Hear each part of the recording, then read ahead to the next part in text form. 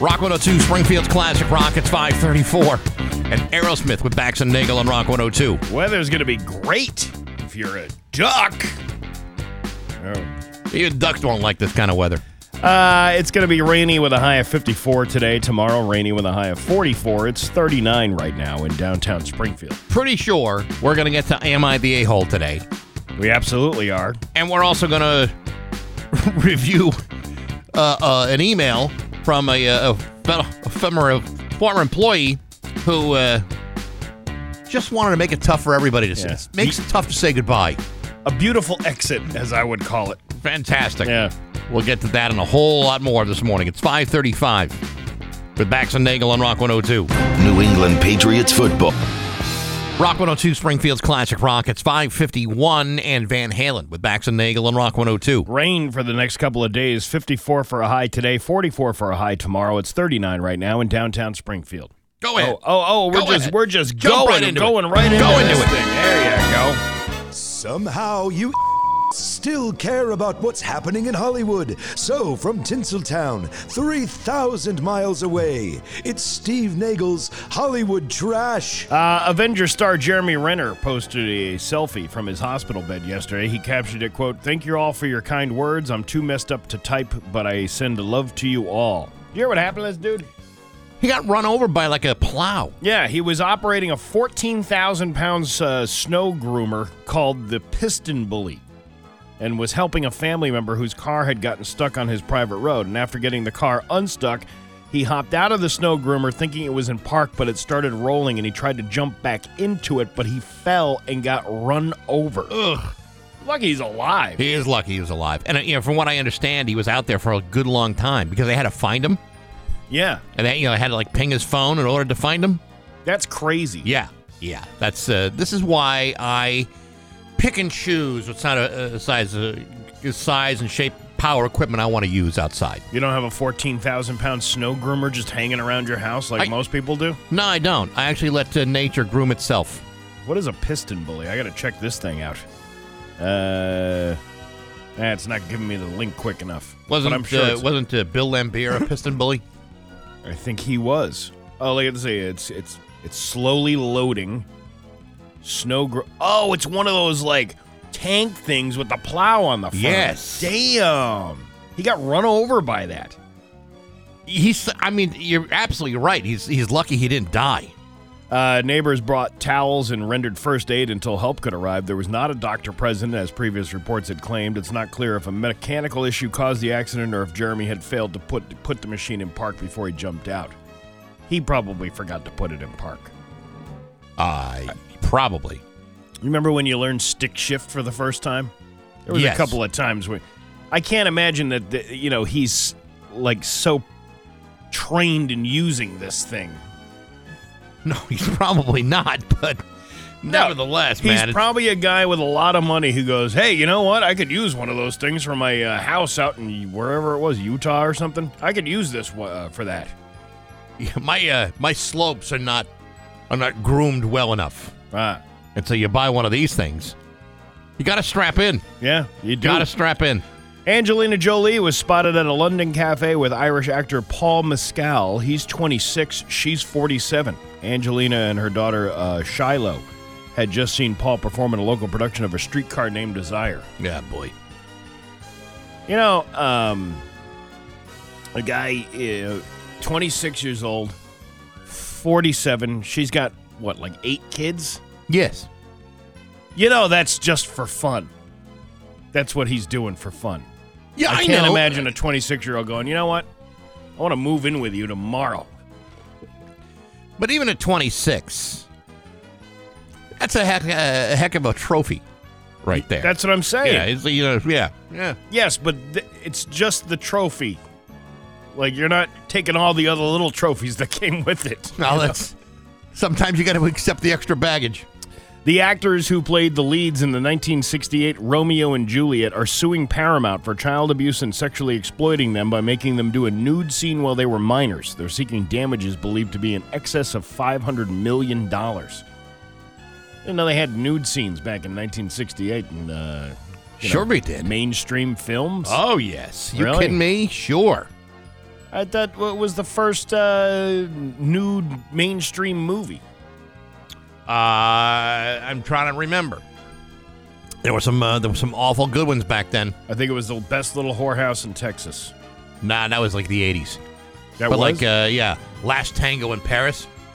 Yeah. Woo, man, nothing wrong with that. I never saw that. Was it a good one? Midnight Cowboy had a lot of nudity and stuff. Midnight, really? Yes. I don't remember that. You didn't see it in the theaters. I saw it on video. It was out there. All right. I'll take your word for it. Yellowstone creator Taylor Sheridan makes sure the action is authentic in his shows by having his actors go through a cowboy boot camp. In it, they have to learn how to ride a horse and lasso and use old school six-shooters. Yeehaw! I feel like I'm a little old to be playing cowboys and Native Americans. You're a little old for that? I feel like I am. Maybe we should have Michael Landon's daughter on the show that's in Yellowstone, and then be told not to ask her about Michael Landon. prairie life or cowboy life. Yeah, whatever you do, don't ask her about her father. Yeah. Ryan Seacrest claimed on Live yesterday that Andy Cohen snubbed him during their competing New Year's Eve broadcast, but Kelly Ripa told him, quote, "That's not true. He said he was trying to get your attention." Dude, Andy Cohen was cocked.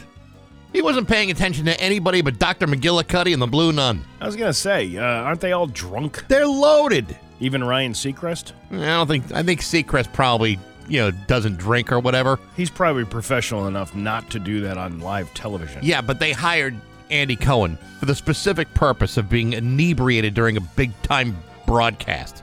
I'm not even sure Anderson Cooper was drunk this time. No, I don't think it was Don Lemon last time, wasn't it? Yes. He was all kissing people and all that other stuff. Yeah. That Don Lemon makes your mouth squint. Ooh. A little lemon in your mouth. Little sour taste in your mouth? Yeah. Sure.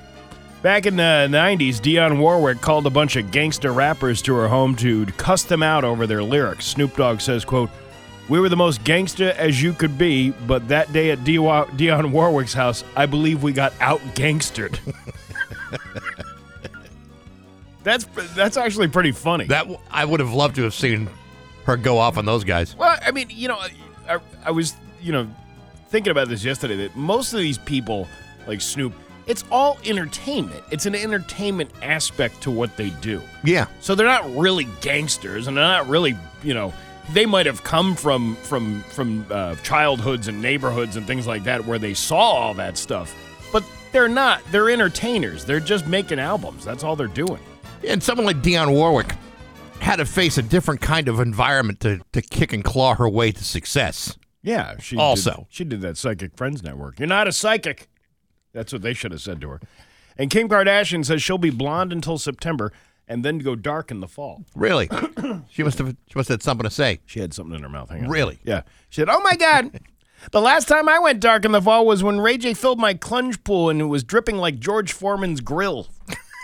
And that sex tape you can purchase on YouPorn. Just set it and forget it. Yeah. No, that's the Ronco. That's a whole different rotisserie thing. That's something else that we got to show. And Caitlin? I never got that down and dirty with your mother, Chris Kim, but I once made her wetter than a bathmaid's elbow. I was wrist-thick wand deep in the balloon knot. Oh, my God. What are you trying to say? What I'm trying to say is her oyster ditch was sliming like a rabid dog. Ruff, ruff. Good pup. And that's your Hollywood trash on Rock 102. Oh, yeah. It's Classic Rock. It's 6:12. And Billy Idol with Bax and Nagel on Rock 102. It's going to be a rainy few days here, all the way up until Friday.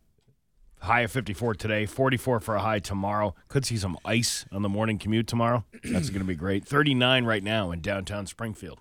I'm just going to come right out and say it. Yeah.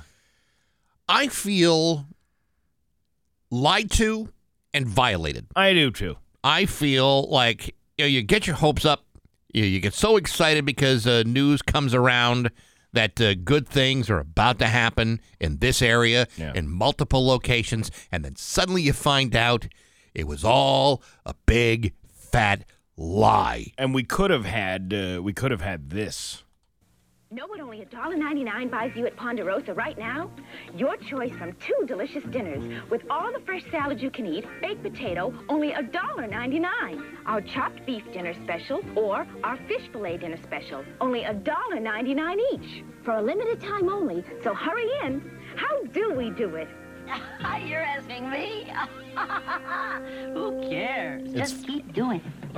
Phyllis Diller. How do you do what you do, Ponderosa? Well, how do you screw up a story like this? I don't know. I know what they won't be doing. They won't be opening in Chicopee or West Springfield. Yeah, An erroneous report circulating online suggested that 2 new locations of the Ponderosa Steakhouse would open in Chicopee and West Springfield, respectively, something the steakhouse parent company, Fat Brands, has confirmed is false. Oh, so you're a big fat liar brand is what you are. Yes. In a statement to Mass Live, Fat Brands Director of Corporate Communications, Aaron Mandzik, said the company has owned Ponderosa Steakhouse since 2017 and that while we are always actively looking to build upon our presence, there are no active plans to open in Western Massachusetts. How did this story...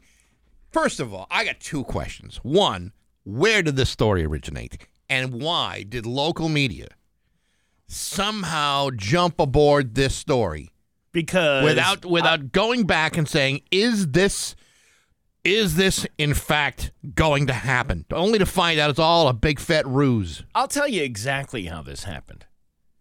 Somebody who works at one of the local news stations saw a friend who posted on Facebook or some other social media saying, hey, Ponderosa's opening up in West Springfield and Chicopee.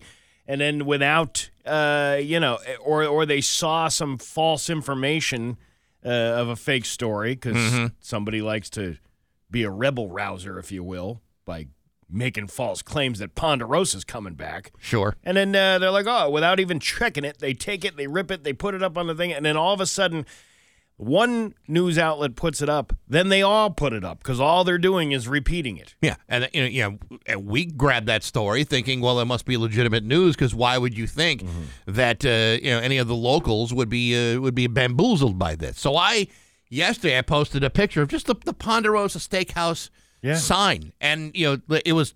People were sharing it. They were, exploding with excitement about the idea of the Ponderosa reopening in Western Mass. Yeah. And then someone says, hey, it was just reported. That's not going to happen. And I'm thinking, all right, you know what? How do I know that the story that you says is a lie is lying about the lie? You know what I'm talking about? How do I know I wasn't being lied to twice? Yeah, I don't like being lied to at all. No, either do I, especially when it comes to eating delicious dead animal flesh cafeteria style. I wouldn't say delicious. I would say mediocre. Adequate. Yeah. Adequate dead animal flesh served cafeteria style. There were once more than 700 Ponderosa locations in the U.S. Dude. Now it's down to 22. Yeah, and the last one, didn't you say the last one in New England was in Swansea? Yeah, and that closed back 10 years ago or so. Damn it, that's the one I used to go to. Is it? I'm telling you, that's the one that I would, when my family had a hankering for a steak that was less than $7, that's where they would go. We didn't go to all your fancy, places that had like the cloth napkins. We went to a place that had wet nap moist towelettes and butter by the pat. That's what we had. Well, back in my day, we had butter on the pat, butter by the pat. And we thought going to the Ponderosa was a big night out. I'm looking at this. According to its website, Fat Brands also owns over a dozen other restaurant brands, from Johnny Rockets to Hot Dog on a Stick. Ooh, that sounds interesting. Have you ever seen that?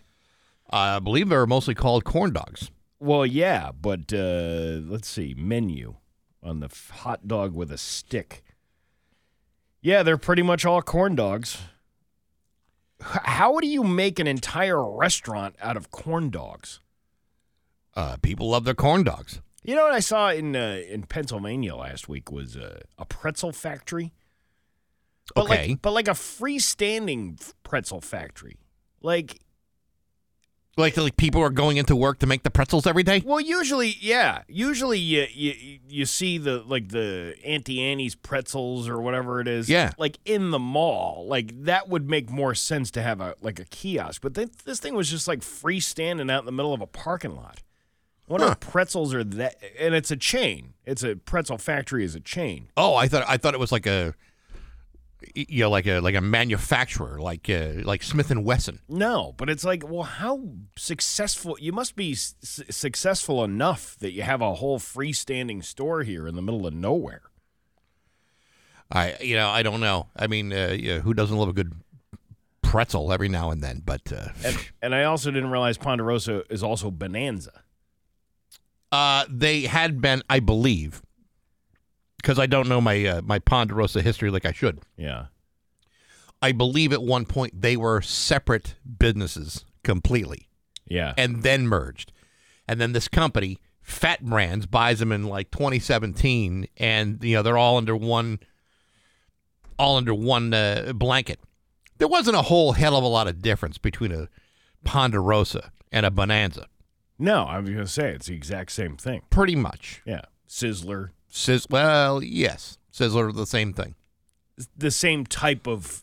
Was Sizzler like a cafeteria style thing too? I don't remember. I believe it was. Yes. Yeah. I only remember seeing a Sizzler. I never saw the Bonanza. The last time I was at a Bonanza was more like more buffet style. Okay.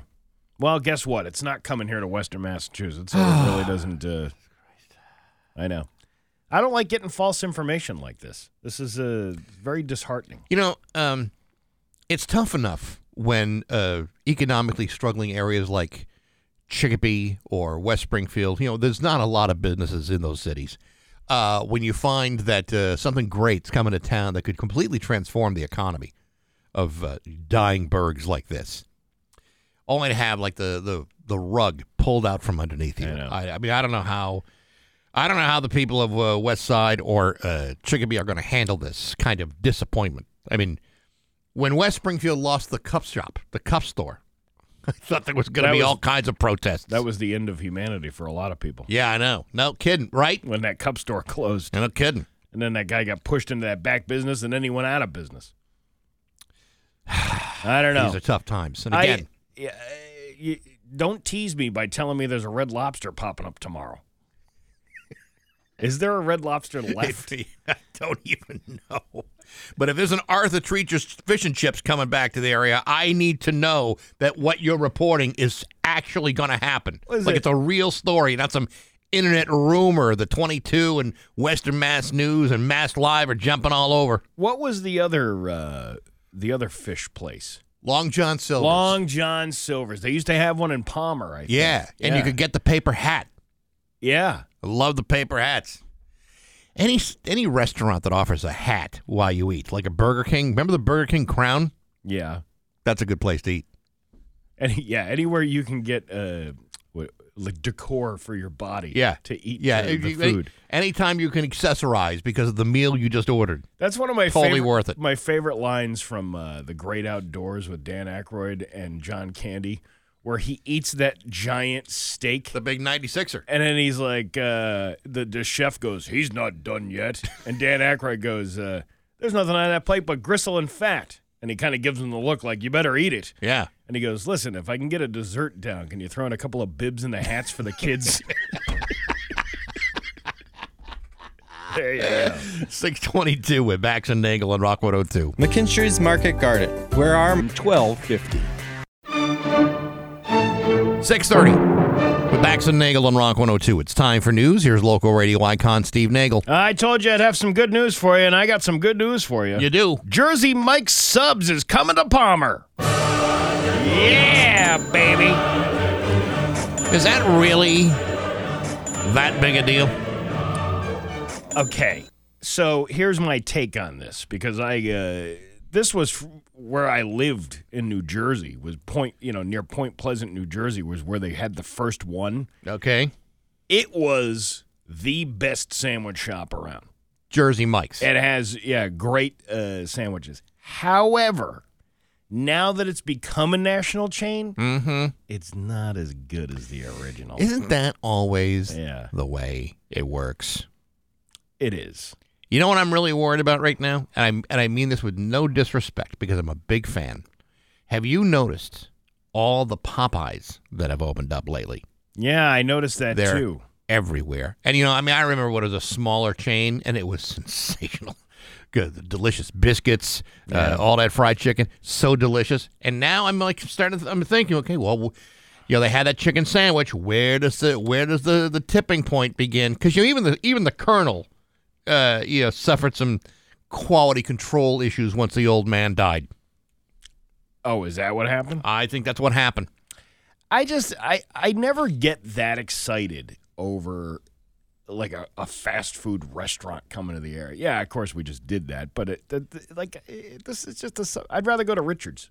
Get a good sandwich over there. Yeah, well, listen, there's enough places to buy a grinder around here where you don't need to have like a national chain trying to squeeze their way into our way of living. You know what I haven't had in a while, speaking of sandwiches, is that pork sandwich from the South End, the Little San Juan Bakery down in the South End down there. Mm-hmm. It's that fresh, they bake that fresh bread. Yeah. And then they put the pernil on there with mayonnaise and tomato and lettuce, and it's like, oh man, it's so good. So good. Remember I told you? I'll put a Jersey Mike's to shame any day. Yeah, remember I told you there's a place on Armory Street that's really, really good? This place called Cedars. It's like this Mediterranean Lebanese. I mean, I could have the region wrong, and if I do, I'm very, very sorry. But you had a sandwich with like chicken, like a shish kebab. Chicken's pulled off. It's in one of those big, warm, delicious pitas with French fries and that garlicky toom sauce. Oh my Lord! That's a lot. That's a gem, boy. That is a gem. It's delicious. You can buy that sandwich and also get a hookah for the house. A hookah for the house? Yeah, you know, we'd have friends over. You know, wouldn't it be great to be sitting there and smoking a hookah? No, I don't. I find that an odd thing to do. The hookah smoking. Don't they have a lounge up in Northampton that does that? You can smoke the hookah. There was also a hookah place in Springfield for a while. Actually, there was one day where I wound up sharing a hookah with Nadim. Really? Downtown. Yes. Was it good? What is it? Is it like a cigar? What is the flavor? Is it like it's flavored tobacco, right? It was a mild but pleasant flavored tobacco, and then everybody shares in the hookah. Everybody has their own designated, pipe. Okay, thing. but what's the aroma? Is the aroma like is it like aromatic? It was very aromatic. Okay, so it's not like a cigarette. That nasty cigarette. No. It was pleasant and it was communal. You were bonding. I felt like I really, really kind of got cozy up to Nadim that day. Like a peace pipe type of deal, but you're all smoking it at once. Yeah, that's right. Did you smooth out relations with Nadim while you were doing that? We solved a lot of the world's problems. I was going to say, did yeah. We truly did. He seems like a pretty reasonable guy. He's a very reasonable guy. I bet you could, and he makes a hell of a shank. Oh my God! Everything that guy makes is terrific. That's food, not like a prison shank or anything. No, not at that place. Yeah. Massachusetts Peace Officer Standards and Training, also known as POST, Commission has suspended 15 law enforcement officers, including some local ones. 3 local officers were suspended under this new commission, and one from the Springfield Police Department. Leon Davis of Springfield, Devin Bones of the Holyoke Police Department, and Brian Pomeroy of West Springfield have all been suspended by the Post. In 2020, Governor Charlie Baker signed into law a landmark police reform that created created Post. The commission operates independently and has the power to establish policing standards, certify officers, investigate misconduct, yada, yada, yada. According to a news release from Post says it will suspend the certification of an officer who is arrested, charged, or indicted for a felony and will revoke the certification of an officer who is convicted of a felony. The commission can also suspend the certification of an officer who fails to complete in-service training requirements within 90 days of notice. We don't know what they did. I would like to know what they did. They're just decommissioned. Sounds like they must have gotten themselves into quite a pickle. Sounds like they absolutely did. One suspect was arrested after an intensive investigation into the trafficking of a large amount of cocaine and fentanyl from the 81 Bessemer Street in Springfield. It's fentanyl, and don't get Barry all flustered. I believe you can pronounce it either way. I don't think that's entirely true. On December 21st, detectives were granted 2 search warrants for the suspect's home at 81 Bessemer Street and his vehicle. On December 22nd, the officers conducted a traffic stop of the suspect in that vehicle, and during that stop, detectives found approximately 136 grams of cocaine. They then searched his home and seized 13,900 fentanyl pills, approximately 30 pounds of cocaine, 406 grams of raw fentanyl, a firearm, and approximately $190,000 in U.S. currency that was located inside the home. Those all sound like clues. The total street value for the seizure was more than $2 million. Dang, that's a lot of money. The suspect, 51-year-old Alonzo Williams of Springfield, was arrested without incident and was sent to the Mass State Police Springfield Barracks. He was arraigned on December 23rd and is currently being held on $75,000 cash bail. His next scheduled court date is January 24th. 51 years old. You know, I'm 56. I'll be 57 later this year. I don't even like going out of the house just to get a Costco. Never mind, run a drug trade out of my house. I feel like I'm getting too old for that kind of stuff. Yeah. You'd think there's no drug runner like Danny Glover.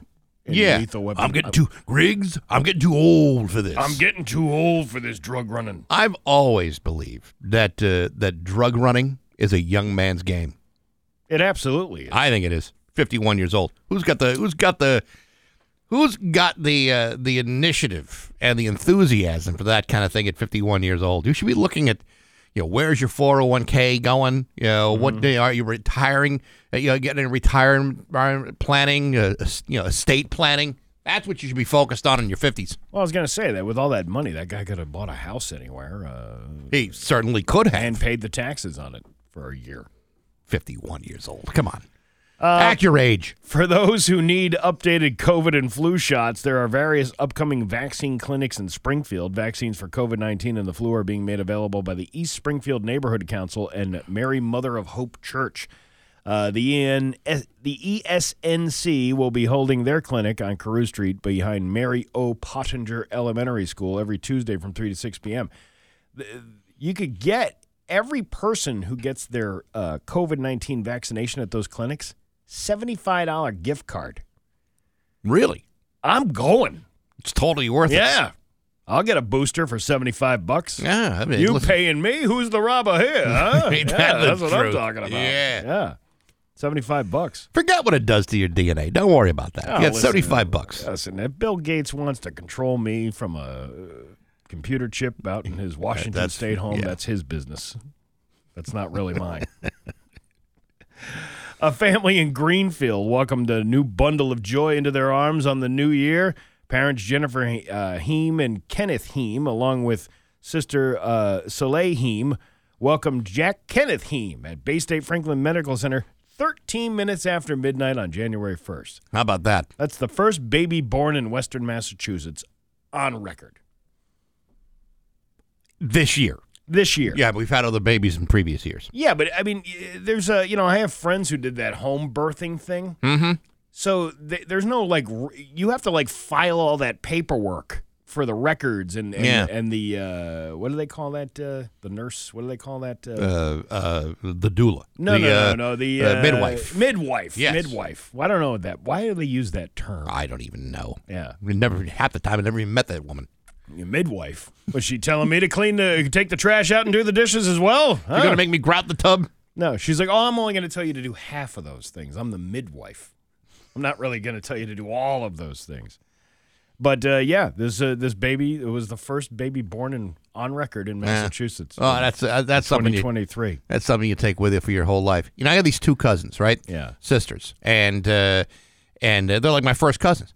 And the older of the 2, today is her birthday. Missed being the New Year's baby by 3 days. Yeah. Just 3 days, right? And she didn't get all the glory and accolades of being the New Year's baby.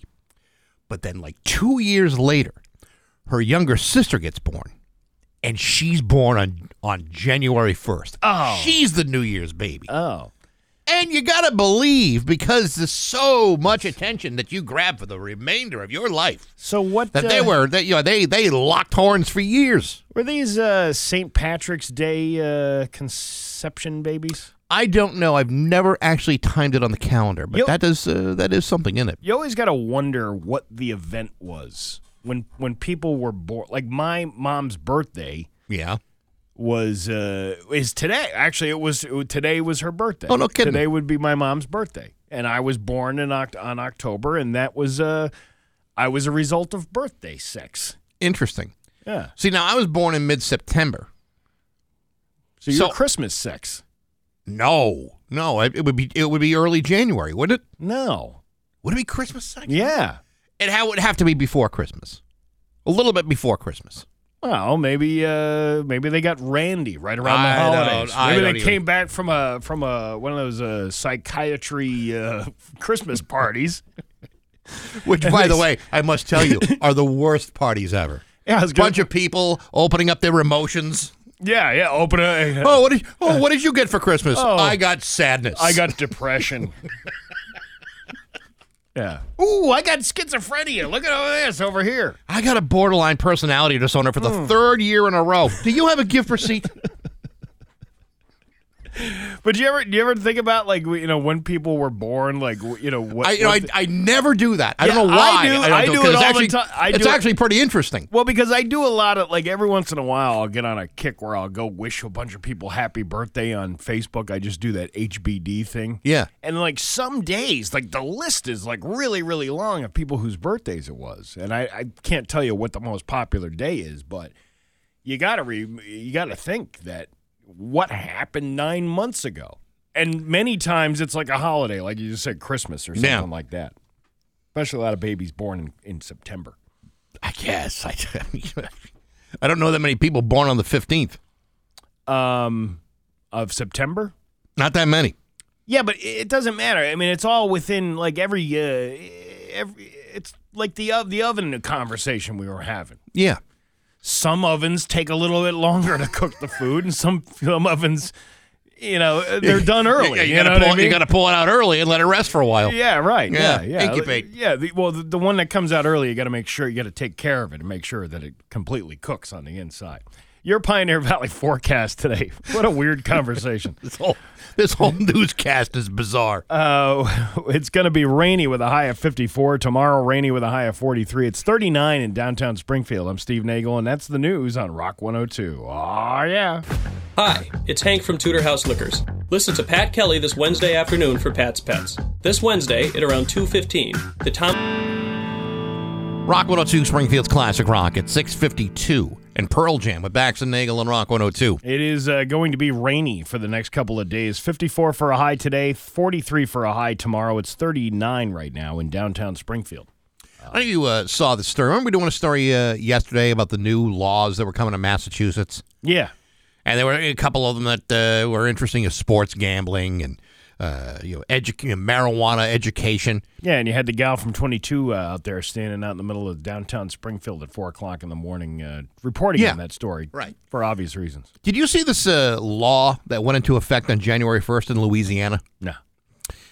Louisiana residents looking to get their New Year's jollies were met this week by an age verification request before accessing online pornography. In other words, in order for you to view online pornography in Louisiana, you have to show your driver's license to verify your age. Now, the purpose of this whole thing is to prevent youngsters from viewing pornography. If they're the young kids going online and they're looking at stuff, and they always figure out how to get past all your restrictions and what have. And I'm all for that. Kids should not be viewing that at all. It's terrible. But for us adults, who may or may not accidentally spend at least a little bit of time looking at that kind of thing, I usually don't have my wallet with me when that happens. And so, I have to go scrambling around. I would have to go scrambling around for my driver's license. Well, that's invasive. How important is this porn to you, though, that you would even show your driver's license to a website. You hear about all the different, people have their own laptops dedicated to their porn watching. Yes. Because of the viruses that could come out from those websites. Because, I hate to break it to you, the porn website industry is filled with malware and everything else that they want to put on your computer in order to get your information. So now they want you to voluntarily... You give out your personal information? Identify yourself with your license number and everything? Well, this is why I'm asking about this. This is like a Steve Weissman question. And obviously, it's just Louisiana at this point. But if it catches on and other states require the same thing, are we giving away too much information? Because if you do, it's not only going to have all your address and your driver's license numbers, but it's also going to track what kind of pornography you're watching. Well, and I don't care for that kind of judgment. And Louisiana, remember we used to do those stories? Pornhub used to have like a trend of what people were watching. Yes, I would really like to go see now what the trend was in Louisiana before they put this law into place. People with a full set of teeth. I mean, that would be probably a pretty big one in Louisiana. Barnyard fun.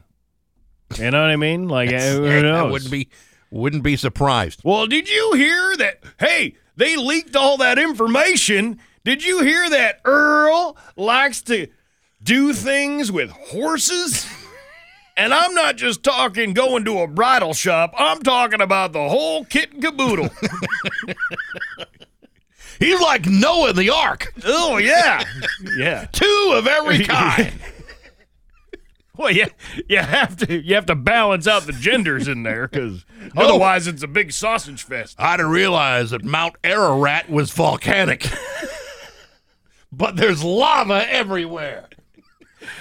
I think it's, I wouldn't do it. No. I wouldn't put my license up online. Apparently, if you got like a VPN, you can get around it. But otherwise, any website that's got at least 33.3% pornographic content, you have to show some form of ID to get into it. I had to do this whole house selling thing during a pandemic, and most of the stuff that I uploaded was online. I don't know how secure that stuff was, and that you're talking to a county institution, Hampshire County. You're gonna get all that stuff certified and everything like that. They have it's online pictures of my license uploaded and all that stuff, and I didn't feel very good about that. No, and all that stuff gets posted on public record. If you sell a house, your name, the address, and how much you sold it for also is out there too. That's other information that's probably a little too personal. The calls have been nonstop. But I'm glad you brought that up. I'm taking care of my mother's estate. Yeah. Well, she had no property when she died, but they go and they look where they died last, and she died in a memory unit for Alzheimer's patients. It's a home. It's a nursing home, and these people keep calling me, asking me if I want to sell the property at whatever the address is for this place, and I'm like, do you not look to see what that property is before you start randomly calling people? Because what you just said, they go look through the records and they see who the proprietor is on the will or whatever like that, and they contact them to see if they want to sell the property. There's no property. I've been trying, and the one lady, I was just like, hey, you know what? I'll sell you this whole property for $500. What's your Venmo? No response, because they realize what they're doing. I mean, it's a $5 million facility, but I'll give it to you for $500. That's it. Sold. It's 6:58. We're back. And now, Bax's View from the Couch, brought to you by Rocky's Ace Hardware, Power Tool Headquarters, Milwaukee, DeWalt, Craftsman, Rocky's Power Tool Trifecta. Hey, good morning, sports fans. How the heck are you? Folks, I don't know what's happened, but if I'm seeing this correctly, it appears as though the NFL has suddenly stumbled across something known to the rest of us as compassion or humanity. As you know, when a guy typically gets injured on the field, the player is removed from the field, and the game is allowed to continue. But on Monday night, in a shocking twist, the NFL postponed the game between the Buffalo Bills and Cincinnati Bengals following the Damar Hamlin situation, in which the 24-year-old Bills safety suffered apparent cardiac arrest on the field. Now, the typical response would have been to keep on playing. But in this situation, in which Hamlin needed CPR after his heart stopped beating, the game was postponed. Hamlin was then rushed to a Cincinnati hospital where he remains in critical condition and heavily sedated while the league needed to decide what to do next. But rather than shove a modified game schedule into everyone's unsuspecting face, the NFL did something uncharacteristically appropriate. They decided not to reschedule the game for later this week. Instead, they will wait and make arrangements later. Now, call me crazy, but that almost seems like this was a decision made by sensitive people. People with a shred of decency while a young man fights for his life. Yeah, football is kind of important, but with the lingering postseason ramifications lingering all over the place. But when it comes to a life and death situation like this, guess what? It suddenly doesn't seem to be all that important, does it? No, it does not. Look, I know the Patriots are kind of waiting on the Bills to host things on Sunday, and that game will go on no matter what, but there are times when your priority should not be how the Bills-Bengals game is going to be rescheduled. Instead, the priority should be about making sure that Damar Hamlin is okay. The NFL will eventually figure things out, but yesterday was probably not the day to do any of that. Today might not be the day to do it either. In other words, keep your pants on, say some prayers, and let's hope this kid is going to be okay. But hey, enough of my yapping. Sports brought to you by Rocky's Ace Hardware. Let's talk about snow blowers. Are you going Ariens or are you going Ego? Either way, go to Rocky's. Get an Ego battery-powered snowblower or an Ariens, the king of snow. Rocky's is your winter storm headquarters before and after the storm. I'm back. That's my view from the couch. Rock 102, Springfield. Rock 102, Springfield's Classic Rock. 7-Eleven and Tom Petty with Bax and Nagel on Rock 102. Rainy today with a high of 54. Tomorrow, rainy with a high of 43. 39 right now in downtown Springfield. Hey. Yes. What do you say it's time for Am I the A-hole? Got jewelry as a theme. Jewelry. You got two jewelry stories. What is this, amateur hour? Gonna pretend I didn't hear that. The first one, am I the a-hole for being annoyed at my fiancé for choosing my ring? Ready? Okay. Here's some background. This is the person writing this. I'm a goldsmith and have been for over 10 years. I work part-time for an independent jeweler as a bench jeweler and also have my own business where I do commissions and repairs, etc. My fiancé openly admits he knows nothing about jewelry, but supports my work. Okay.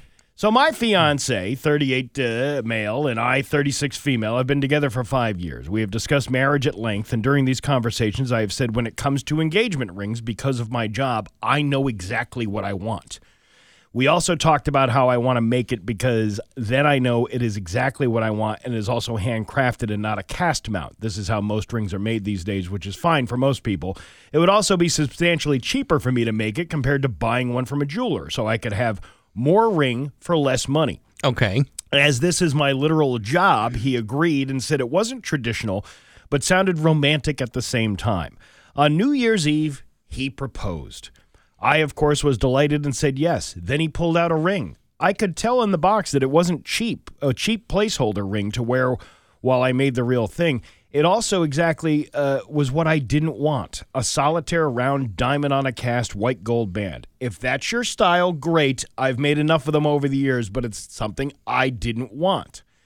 I didn't say anything on the night, obviously, but the next day I sat him down and I asked him why he bought it when we had agreed on me making it. He said it was traditional for the man to get a ring and that I should be happy he got me one. He also spent 4 times on what it would have cost me to make it. Short version is, I told him, while I appreciate him wanting to be romantic and get me a ring, this isn't what I wanted. The cost is disproportionate, and we should look at returning it and having me make another ring. He called me ungrateful, and I should just be glad he got me a ring and that I would learn to like it. Mm-hmm. If I'm the one wearing it, I need to like it. This is something I tell every person I do during I do a ring commission for, and he knows this. He's agreed to return it, thankfully he can, and let me source the materials and stones to make up the ring, but he's not happy about it. So am I the a-hole here? Ah, boy, boy, this is a sticky wicket, isn't it? They had a conversation, right? Ahead of time that she wanted to do it this way. Right. She wanted to be the one to build it, be the one to design it, save a lot of money doing it, right? Right. They had that conversation. Yeah. This was something that he understood. Yes. He is the a-hole. Yeah, he is. He is. In fact, it's not even a debate. Now, if they had never had that conversation and she did not work for a jeweler and, he poured his 2 months' salary into getting a ring for her, then being ungrateful for the ring, then she would be more of an a-hole. Yeah. But in this situation in which there are already boundaries and rules established, and ain't you the know way. what? Take advantage of that. Take advantage of the fact that you have somebody who knows what they're doing. Mm-hmm. They know what they want. They know exactly. You could spend if the one he bought was 4 times as much as the one she could make. Yeah, you're saving a whole bunch of money, and she's happy. That should be the most important thing. Yeah. It should be. But there's also a whole lot of pressure on the dude to get a ring. I don't know if this guy realized how much extra pressure he put on himself to do this just because he felt like it was the most traditional approach.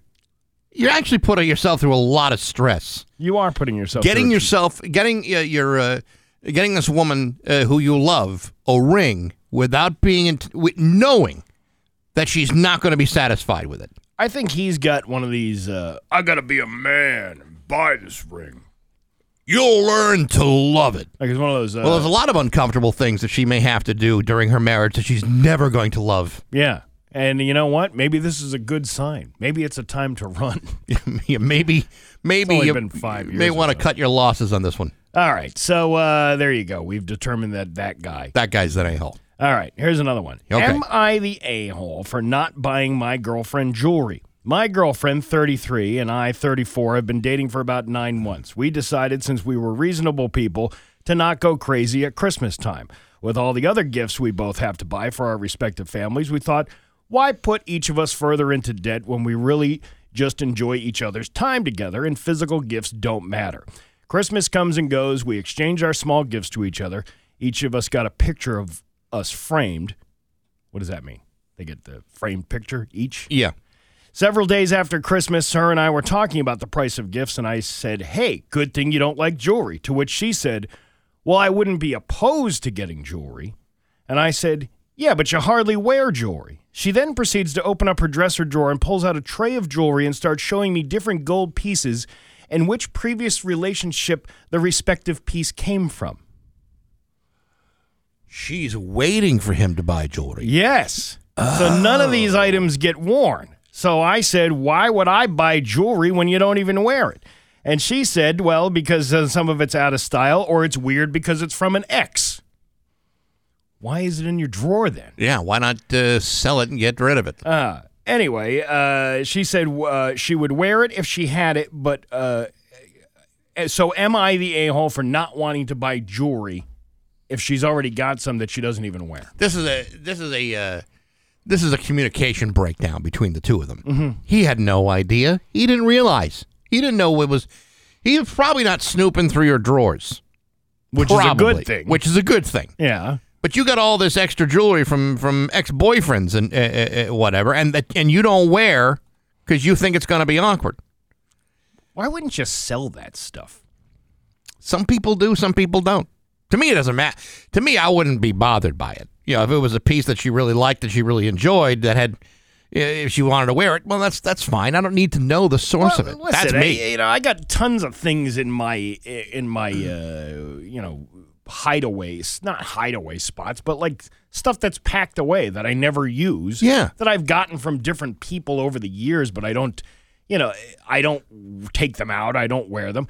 I respect that part of it, but what about, if you're not gonna typically wear jewelry, why? And you had said we don't exchange expensive gifts. I don't know. To me, this is a total communication issue. Yeah. If she wanted jewelry, she should have said, Yeah, I like jewelry. I just don't really want expensive jewelry for all these reasons. But it sounds like she's never said anything about jewelry because it's a communication breakdown is what it is. It is a total communication breakdown. She should have communicated with him, and he should have communicated with her. And only now does this stuff all come out, and as a result, he has to write a letter to Reddit to solve his problems. Yeah, see, I'd be. That's the last thing you'd want to do with your life. I would be like, oh, you got all this. You're sitting on all this money. Go cash that in. Put that money into something new. No, yeah. Yeah. You know what? It'll be like a discount for your new boyfriend. You know, you trade in all the old stuff. Yeah. And then you give him the credit. You give him the money. Okay, now whatever you were going to buy, take this. Let's say you get $600 from your fines. Yeah. You take that $600 off of whatever the next piece of jewelry is. I got to tell you, as someone who has sold off old baubles in the past, old meaningless baubles that no longer meant anything, when you have a big stack of cash in your hand and you're walking out the store saying thank you very much, Lee, it feels so good. Yeah. It really does. That's where you go to the gold trader. Yeah, that's right. That's exactly right. Exactly right there on Allen Street. You'll be wearing a cowboy hat and shooting your 6 gun in the air right as you're walking out the store. All right. Exactly right. You want one more? We got a minute or two, sure. We got a short one. Kind of long. All right. I don't know. All right, we'll do it, right? Yeah. Am I the a-hole for missing my wife's annual Christmas party because my ex died? My wife and I have been married for 3 years. Ever since we've met, we've gone to her holiday party hosted by her and her best friend. It's a fairly large party that grows every year. This year I did not attend. My wife is still pretty upset with why I did not. 2 days before the party, I was notified my ex-fiancé had passed. I didn't know the details, but it hit me very hard. To be honest, towards the end of things, we didn't have the best relationship, and I'll spare those details. She was an addict and had relapsed, which heavily influenced the ending of our relationship. I went through a lot of grief leaving her in that state. Maybe it hit me because I feel like I didn't do enough to help her. In any case, I was pretty down about it and didn't feel like socializing. I told my wife I was going to skip the party. When I first notified, I told my wife, to which she said, "I'm sorry, are you okay?" I thought she would understand my reasoning, but she did not. She was quite offended, and I was bothered enough about my ex that I wouldn't feel up to her party. And after the party, she came home and said, "I can't believe you're upset about some junkie." I was honestly taken back by her cold, callous attitude. My ex was a daughter, a mother, a sister. She was somebody that was messed up from life. I spent the next several days and into Christmas putting on a fake happy face and tried not thinking about my ex. So am I the a-hole for not going to the party that my wife wanted me to go to? This is a tough one. This is a tough one because I think the problem here is that I don't know. In a way, I think his fiance, it's a fiance? Yeah. All right. It's his wife. His wife. I think his wife is a little insecure about their relationship. Well, she's dead now. The ex. All the more reason to not be so insecure about it. Like this, his desire to go has no bearing on how he feels about your relationship, but there are certain things within your history that have importance and significance. And whether or not the people have relationships all the time that don't work out for one reason or another. Right. That doesn't mean that other person didn't care about that other person. It just didn't work out because of the existing circumstances that were happening. She was on drugs. He didn't want to be part of that life. You can't really blame a guy for walking away from that kind of thing. Absolutely not. But I can tell you this. If let's say we had our holiday party here at work, I would do everything I can to go to any funeral to avoid that party. Really? I'll go to a funeral of a total stranger if I can say, I can't go to the party, I got a funeral to go to. You're looking up the obituaries let's see who's getting buried today. I could go over there. I could go over to this one. Every December, I'm scouring Mass Live. Is there going to be a funeral I could go to avoid our luncheon? Well, there you go. That's Am I the A-hole? It's 7:24 with Bax and Nagel and Rock 102.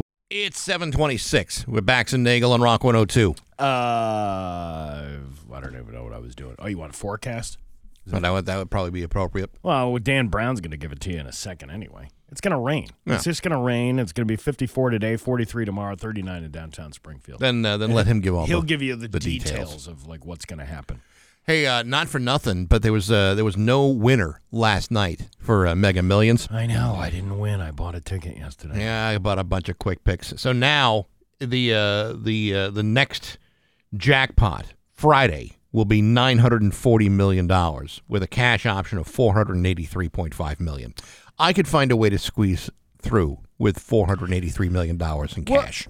You got to think about inflation. I just read this story the other day that said if you got a raise in 2022, you actually got a net loss because of inflation. Yeah, right. And I think about like a $900 million jackpot. What was that really worth only 2 years ago? Was it like $1.2 billion? Yeah, I don't know. And the thing is, it almost makes it not worth it.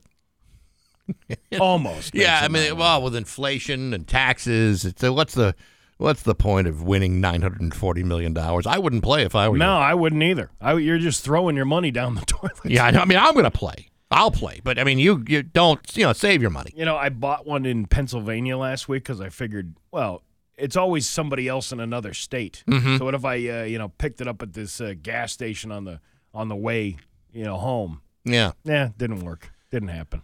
Well, if you win, wouldn't you have to drive back to Pennsylvania to claim it?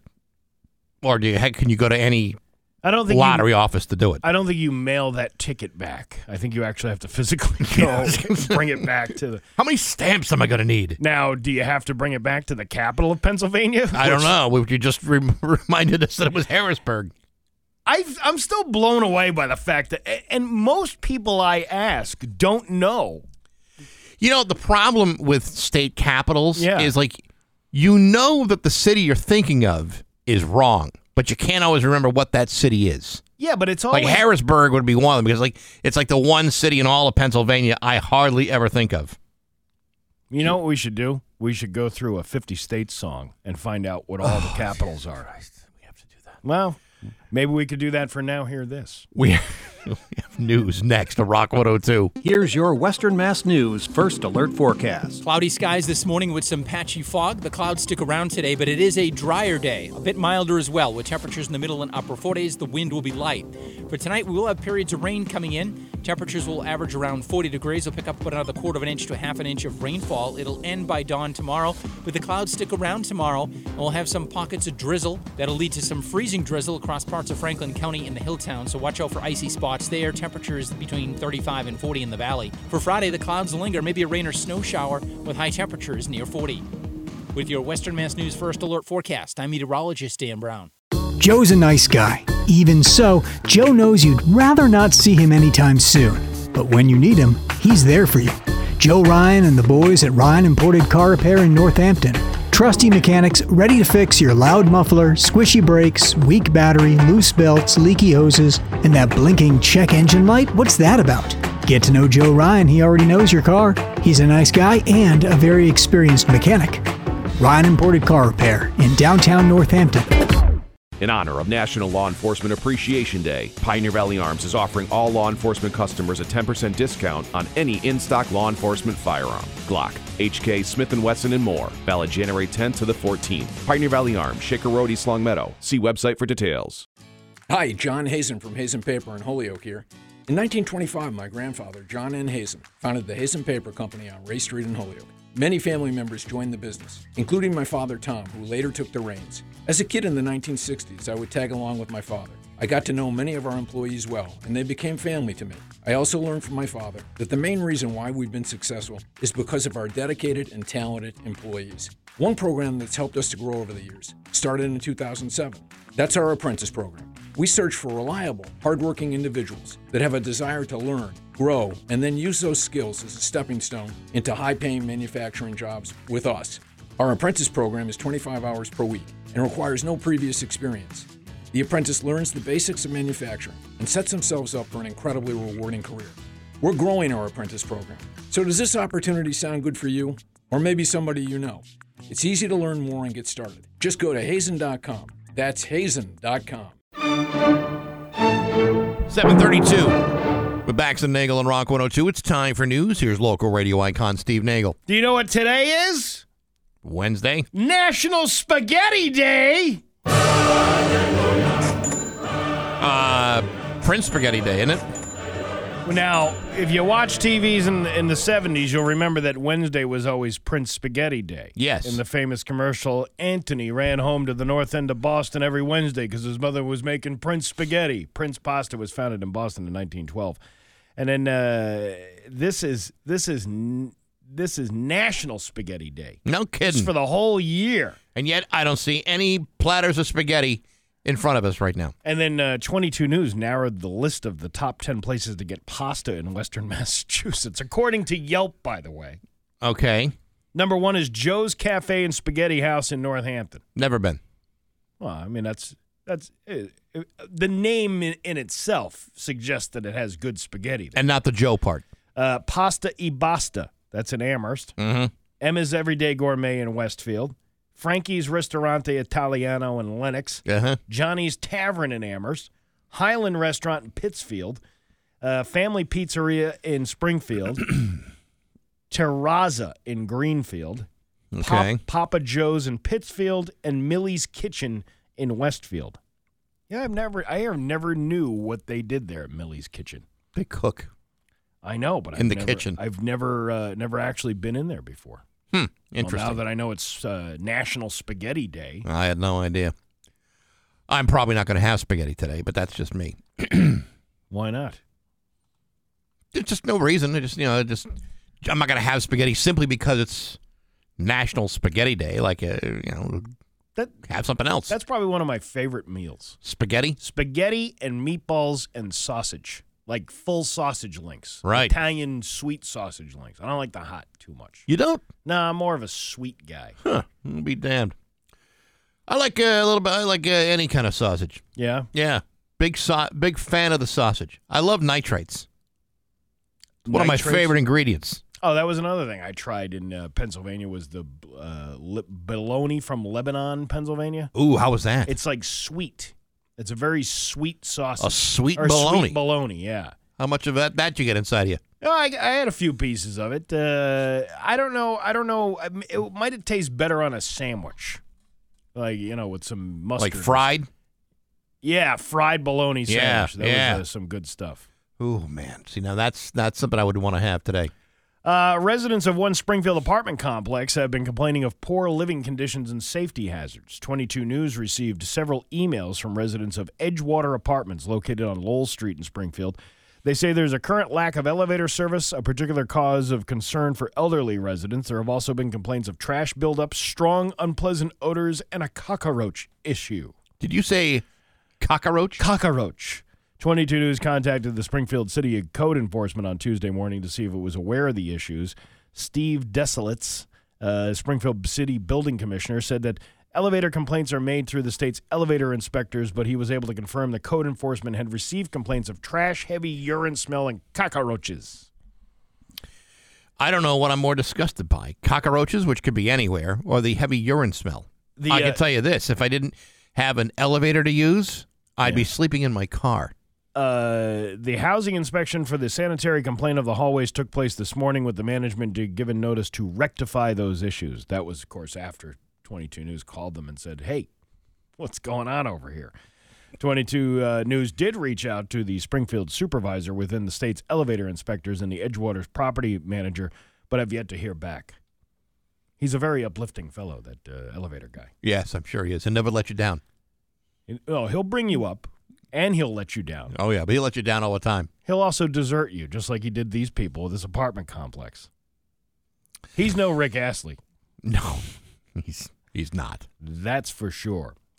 One suspect was arrested after an extensive investigation into the trafficking of a large amount of cocaine and fentanyl from 81 Bessemer Street in Springfield. Back on December 21st, detectives were granted 2 search warrants for the suspect's home at 81 Bessemer Street and his vehicle. On the 22nd, the officers conducted a traffic stop of the suspect. During that traffic stop, they found approximately 136 grams of cocaine.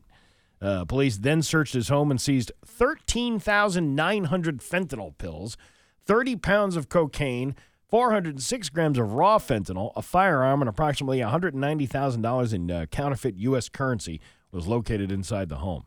Am I crazy, or is that a lot of stuff? That's a lot of stuff. The total street value of the seizure is worth more than $2 million. The suspect, 51-year-old Alonzo Williams of Springfield, was arrested without incident and was sent to the Mass State Police Barracks in Springfield. He's being held on $75,000 cash bail, and the next court date is January 24th. You know, whenever you do a story and you give out an address, I'm very nosy. So I always Google it real quick, right? Do you Zillow it? I would Zillow it to see what the Zillow came up. Yeah. It's actually a very attractive house. Really? I mean, it's a small house. I mean, what is it? Small? Probably like it's like 1,100 square feet. But I have to tell you, the design inside is quite nice. I mean, if you like knotty pine and new appliances, it's actually quite an attractive house. Oh, a very attractive house. And he could have paid that off with all the money that he had in it, but he didn't. Yeah, instead he wanted cocaine and fentanyl going in and out of, all across those beautiful, wood floors and mini splits. Ooh, mini splits. Those are I have those. I know you do. They're pretty good. Big backyard, garage, nothing wrong with that. Yeah, I'm saving a lot of money with those mini splits. Are you really? Well, I think we talked about it. Didn't we talk about the price of oil and all that stuff? Yes. So if I use the baseboard heat, the old boiler thing, I go through a lot of oil doing that. If try to heat the house that way. Right. The wood stove I have, too small to really heat the house, and it's kind of a pain in the butt to do all that.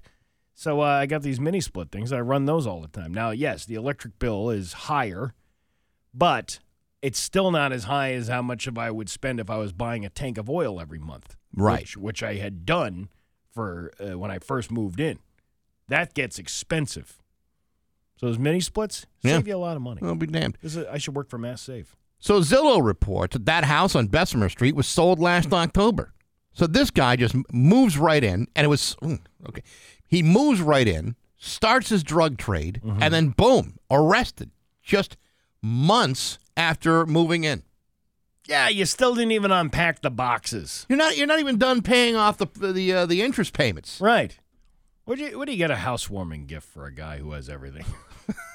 And by everything, we mean fentanyl, cocaine, scales. Hey, you need a candy tray for that fentanyl.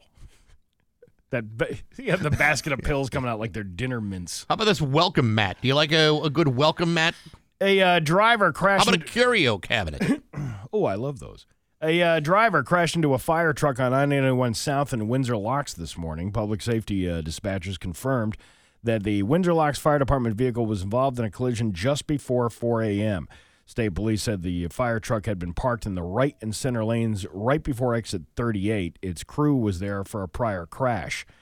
Troopers said 58-year-old Gloria Keefe of Suffield was driving in the right center lane and struck the truck. Keefe needed to be transported to St. Francis Hospital for minor injuries. The fire truck was unoccupied at the time of the collision, so no firefighters got hurt. Keefe was found to be at fault. According to state police, she was issued an infraction for traveling too fast for conditions and failure to move over or slow down for an emergency vehicle. This fire truck is messed up. Is it? Yeah, like the whole. I mean, obviously the cab of it is okay, but the front end is all banged up. How do they get the information so quickly?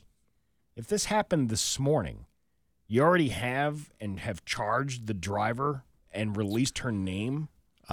Well, I mean, if she's been arrested or detained in any way, yeah. She wasn't detained. She was sent to a hospital and she got cited. It just seems weird that they would release all the information like that. I don't know. You're oh no, we're not done to the Pioneer Valley forecast yet. No, give us something else. We got plenty of stuff to talk about. You want to talk about stuff? Sure. How about two main issues when robbing a place? How to get in and how to get away with all that stuff you're stealing. These people did not think through the second part. You ready? Okay. Two people in Florida, a man and a woman, were arrested last weekend after breaking into a home through an unlocked door. They also allegedly stole from a Dollar General earlier in the day. Smart. Oh, hitting the highfalutin places. And it wasn't hard to catch them. While at the house, they called 911 for some reason. They didn't say anything, so deputies were dispatched to the area. When they showed up, the female thief said they had called 911 to ask law enforcement to help them move stuff from the house they were robbing and to give them a ride to the airport because they were going to New York. I'm a little confused here. Yeah. Does law enforcement provide that service? No, they don't. They will not help you move a couch? Well, they might help you move the stuff back into the place, and then the only ride you're getting is to the jail. You're not going to the airport. Yeah, I guess I wasn't clear on that. I'm not going to waste costly gasoline giving you a ride to the airport. No, but if I can get a couple first responders to help me redecorate my house. The deputies did help them bag up a few items they stole and did give them a ride, but again, not to the airport. They were taken to jail where they were both charged with burglary. You got to have a pretty big set to call 911 and say, "Hi, I got an emergency. I'm trying to move a chest of drawers down up some stairs, and I'm having a hard time. Can I have an officer come by here to help me navigate this?" Yeah. Why would you do that? People are idiots. Well, and it's an emergency situation. If the guy leaves, the chest of drawers is going to fall down the stairs. That's true. It's an emergency situation. What do you do? That's the conundrum. It's a terrible, terrible thing. We should do a whole segment on solving people's criminal problems. That's right. Yeah. Bax and Nagel solve your problems. I believe it's one of the classes in Steve Nagel's College of Knowledge. Your Pioneer Valley forecast today, rain, high of 54. Tomorrow, rain, high of 44. It's 39 right now in downtown Springfield. I'm Steve Nagel, and that's the news on Rock 102. Oh, yeah. Who knows grow? He knows grow. Rock 102, Springfield's classic rock. I believe that's the Crash Test Dummies with doing Rolling Stones covers. Yeah. It's 7:49 with Bax and Nagel on Rock 102. It's going to rain for the next couple of days. 54 for a high today. It's 39 right now in downtown Springfield. Now hear this with Bax and Nagel on Rock 102. Told you, last couple days, yesterday and today, that I was unaware that the capital of Pennsylvania was Harrisburg. Slipped your mind. I don't know. I would have thought it was Philadelphia or Pittsburgh or Scranton at least. Yeah, right. On one of those other places, but it wasn't. None of those. It was. It's Harrisburg. So then we got into this whole discussion. It's like, well, let's pull out the 50 States song. Now, this is only a mere 4 minutes and 56 seconds. Okay. We probably won't get through the whole thing, but let's start with that. We're the United States of America. We're 50 strong and proud. Here's the names of all our states and their capitals saying loud. My name is Alabama. My capital's Montgomery. Welcome to Alaska. Juneau's a great place to see. I am Arizona, my capital is Phoenix. My name's Arkansas, my little rock is so scenic. Oh, well. How far are we going into this? California. Well, let's see if we can fast forward to hear them say. Let's see. Montana, North Dakota. We're getting close. Ohio is my name and Columbus is all mine. I am Oklahoma City, you unwind. We're the United States. You gotta get past Oregon too. All right, let's see. Oregon. Mm-hmm. Oh, here we go. Ready? Okay, yes. My name in Harrisburg is a trust. Pennsylvania is my name and Harrisburg is a must. Oh, there you go. See, we had to get all the way through it. Had you had this one on shuffle, you would have known that Harrisburg was the capital city of Pennsylvania. I had no idea. That you're right. If I had put that on a playlist, none of this mess would have ever happened. That's right. Let's see. Apparently over the last few years, clip number 2, apparently over the last few years, a trend of eating your Christmas tree to not waste it has been getting more popular. Eating it? Eating it. I don't think you're supposed to eat it. How am I going to get all that plastic through my bowels? I don't understand. Do I have to take the lights and balls off first? Here he is. Yes, you do. You You don't eat the balls. You don't eat the balls? No, you don't eat the balls. The balls go in balls are the best part. The balls go in the box for next year. Bet you can't eat just one. Here is Julia Georgialis, author of How to Eat Your Christmas Tree, talking about the different ways you can ingest your tree. How to Eat Your Christmas Tree is a cookbook that explores the unsung edible heroes of our forests, the humble Christmas trees and their evergreen friends. In the US and UK alone, 40 million trees are harvested and thrown away each year. My Little Green Cookbook's 22 delicious recipes, with ideas such as Christmas tree cured salmon, spruce flavoured ice cream, and Christmas tree alcohol. All right, remind me never to go to her house for a dinner party. Yeah, I was going to say, what are you cooking up there? Ooh, this steak tastes a little pine-like. Like an air freshener. Is this elm we're tasting? Yeah, it's fantastic. What is this gross? I don't understand why people get all upset about Christmas trees being cut down. Because most Christmas trees come from a Christmas tree farm. Right. Which are then regenerated for seasons to come. Like, don't they, like when you go on a farm, don't they have like, well, these will be ready in 2 years and these will be ready in whatever, like, don't they have like a cycle of when the it's not like you're going into the woods and chopping down trees. That would be different. Yeah, right. I don't understand the people getting all upset. And now you're creating more mulch. And do I want to bring a fake tree with all its harmful chemicals into my house? I don't think so. We used to love burning them. That was the best part. It's fun, isn't it? The way that real dense smoke. Well, when it's all dried out, yeah, and you haven't let it, you haven't put any water into it in a week or two, and then all the pine needles start browning up. You take that out on the front lawn and you set it on fire, man. Throw a road flare on it like my old man did, and we just have a laugh and laugh. It's all part of the Christmas holiday, and then he would pass out. It's what brings families together. That's right.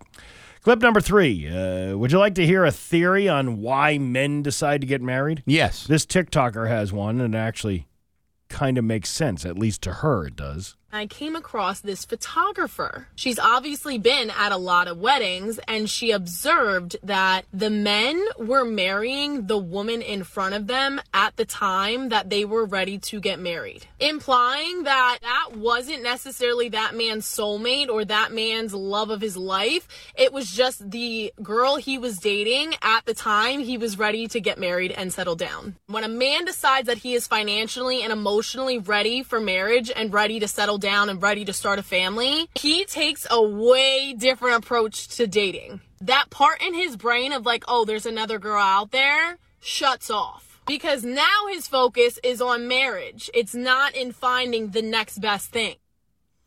Well, she's got it all figured out, doesn't she? Yeah, she's just got it all figured out. All the wheels are turning in her head, right? You know exactly what you're talking about. I have an audio clip that you might want to hear. About the whole Damar Hamlin story. A local newscast decided to talk to someone with a traumatic brain injury to get his take on it. Oh yeah, yeah. Stands in the league. It was a tremendously important game, and everybody was watching. Monday night, during a matchup between the Buffalo Bills and Cincinnati Bengals, Bills safety Damar Hamlin collapsed. Emergency crews rushed onto the field, performed CPR, and used a defibrillator, all unprecedented during an NFL game. Players taking transform from Scott Cohen. What? Yeah, Scott Cohen talking to Western Mass News. Why was he interviewed for Western Mass News? I don't know. I think he knows somebody over there. Yeah? There might be an employee or two that was still around when he used to work there years ago. Hey, remember when we fired you from here? You want to come back and do an interview? Sure. Yes. I'll do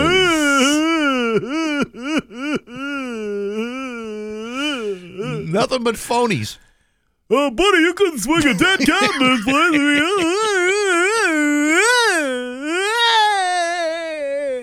Listen, Scott Cohen will speak at any function, whether it's a story about something that he has nothing to do with, or at a retirement party. He'll just say a few things at the top of his head. I like that's my new impression for Scott Cohen. Check out my martini tattoo.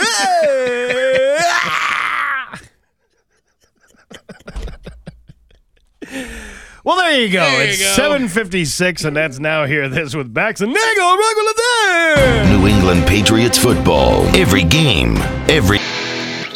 And now, Bax's View from the Couch. Brought to you by Rocky's Ace Hardware. Winter Storm Headquarters. Before and after the storm. Hey, good morning, sports fans. How the heck are you? Folks, if I were a young, spry, barrel-chested 26-year-old man who was on the cusp of busting through his financial potential, I would try to be mindful of the fact that no employer in his right mind is interested in paying me what I am worth. And as a man with 30 years more experience than you, I can tell you your employer isn't going to get any more generous over time. That's why you have to understand your value.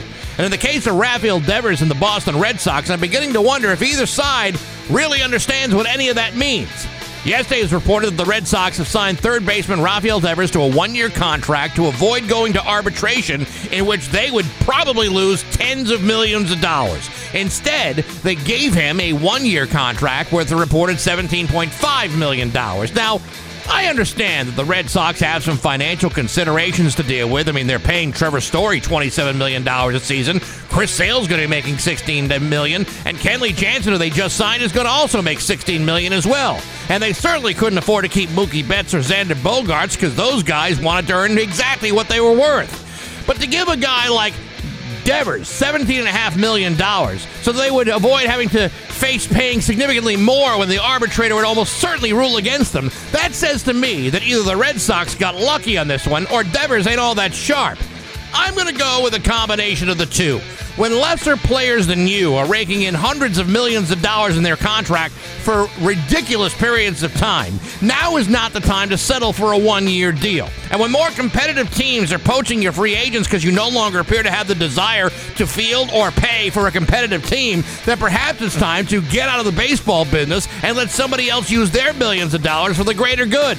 Rafael Devers deserves a long-term contract. Giving him a one-year deal, a one-year buffer, is only going to prolong the inevitable when he walks out the door and makes more money than you're willing to spend. And that's not how you should be doing business. But hey, enough of my yapping. Sports brought to you by Rocky's Ace Hardware. Home sweet home. Clutter, garbage, grime. Get rid of it. Go to Rocky's. Cleaning supplies are on sale. Trash bags, trash cans, storage totes, and shelving, all on sale right now. You'll clean up at your neighborhood Rocky's Ace Hardware.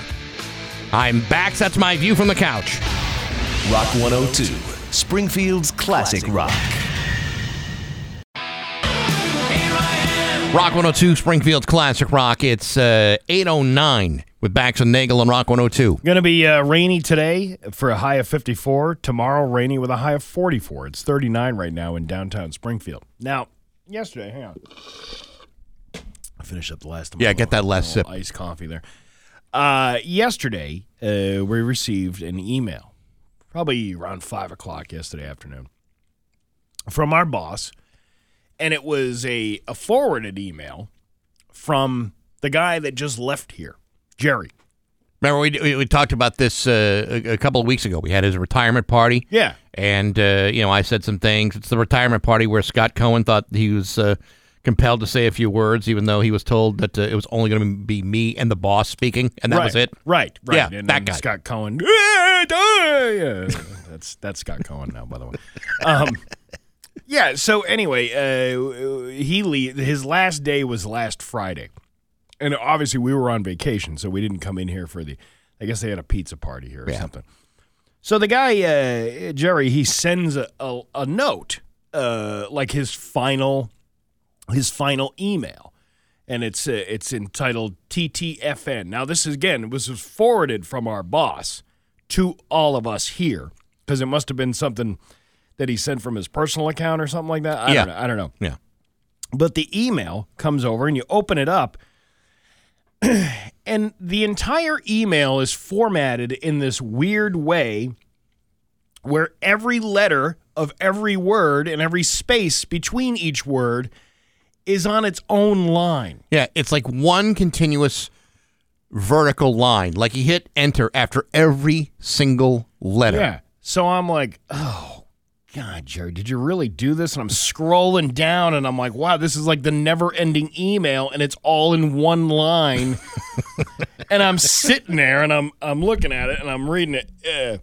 Well, I've emptied the trash, wiped down the porcelain, and restocked the paper towels. Yes, Steve, I got your note. Now, again, Steve has the ability to read, as you know, but it's hard to read anything in a vertical right, especially vertical line. Yeah, and especially if it's not like a word per line. This is a letter per line. Yeah.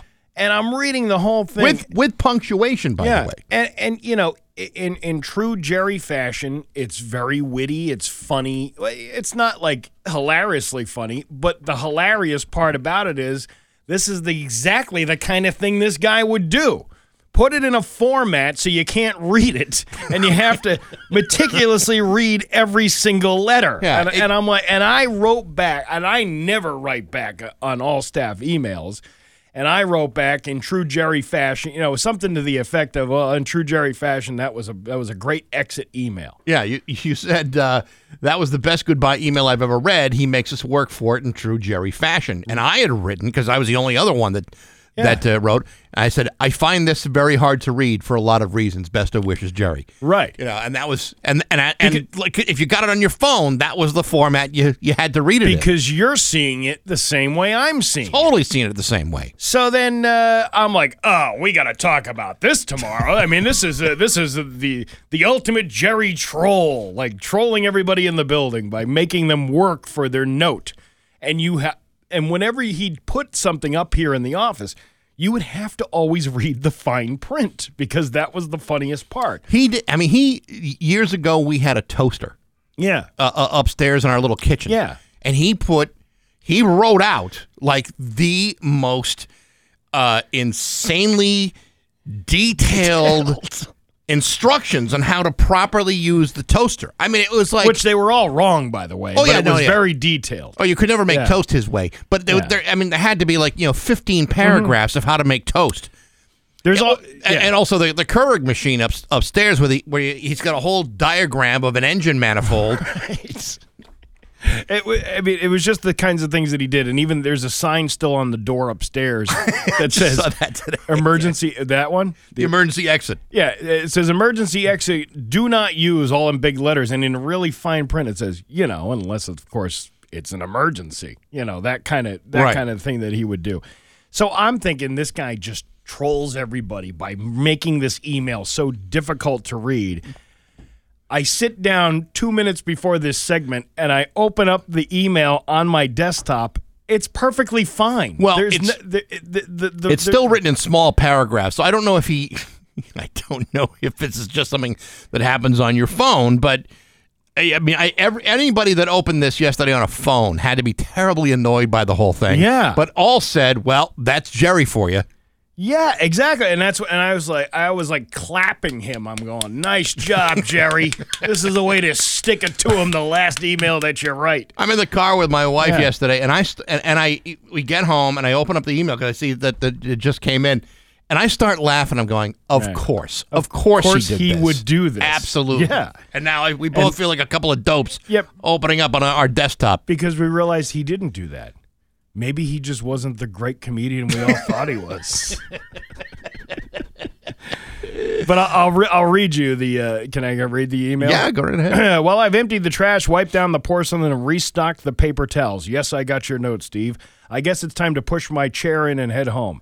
Thank you for all the friendship, support, and appreciation you've given me over the years. Thank you, too, for the most generous gift. We got him a gift card to Dollar General.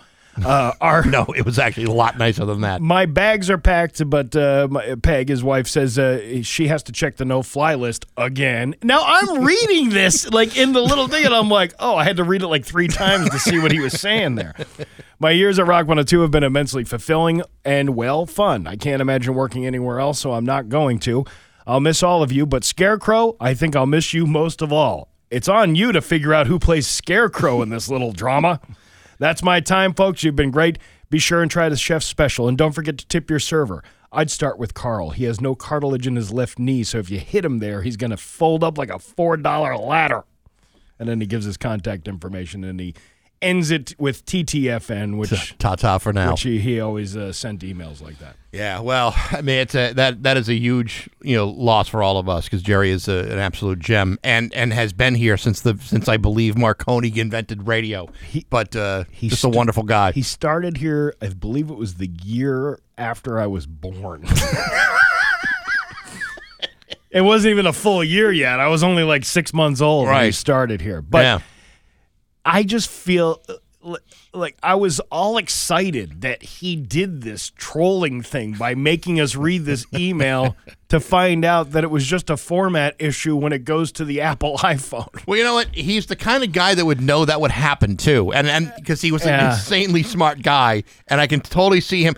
The thing is, you can see him doing it, and you can see him just kind of giggling to himself, like, "Well, that'll teach him. Yeah, this'll get him busy." Yeah, but he didn't do it. He didn't intentionally do that. It would have been better if he had intentionally did it.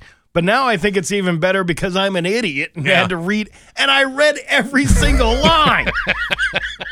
Both did. That takes forever to read when you're reading it in a line like that. It'll be funny to find out how many people in the office had to read it that way too. And I'm going to guess probably most of them. Well, we going to find out. We are going to find out. Absolutely. We'll get to the bottom of it. But oh my God, it was so funny when I'm reading it last night because again, it is what you expect out of him.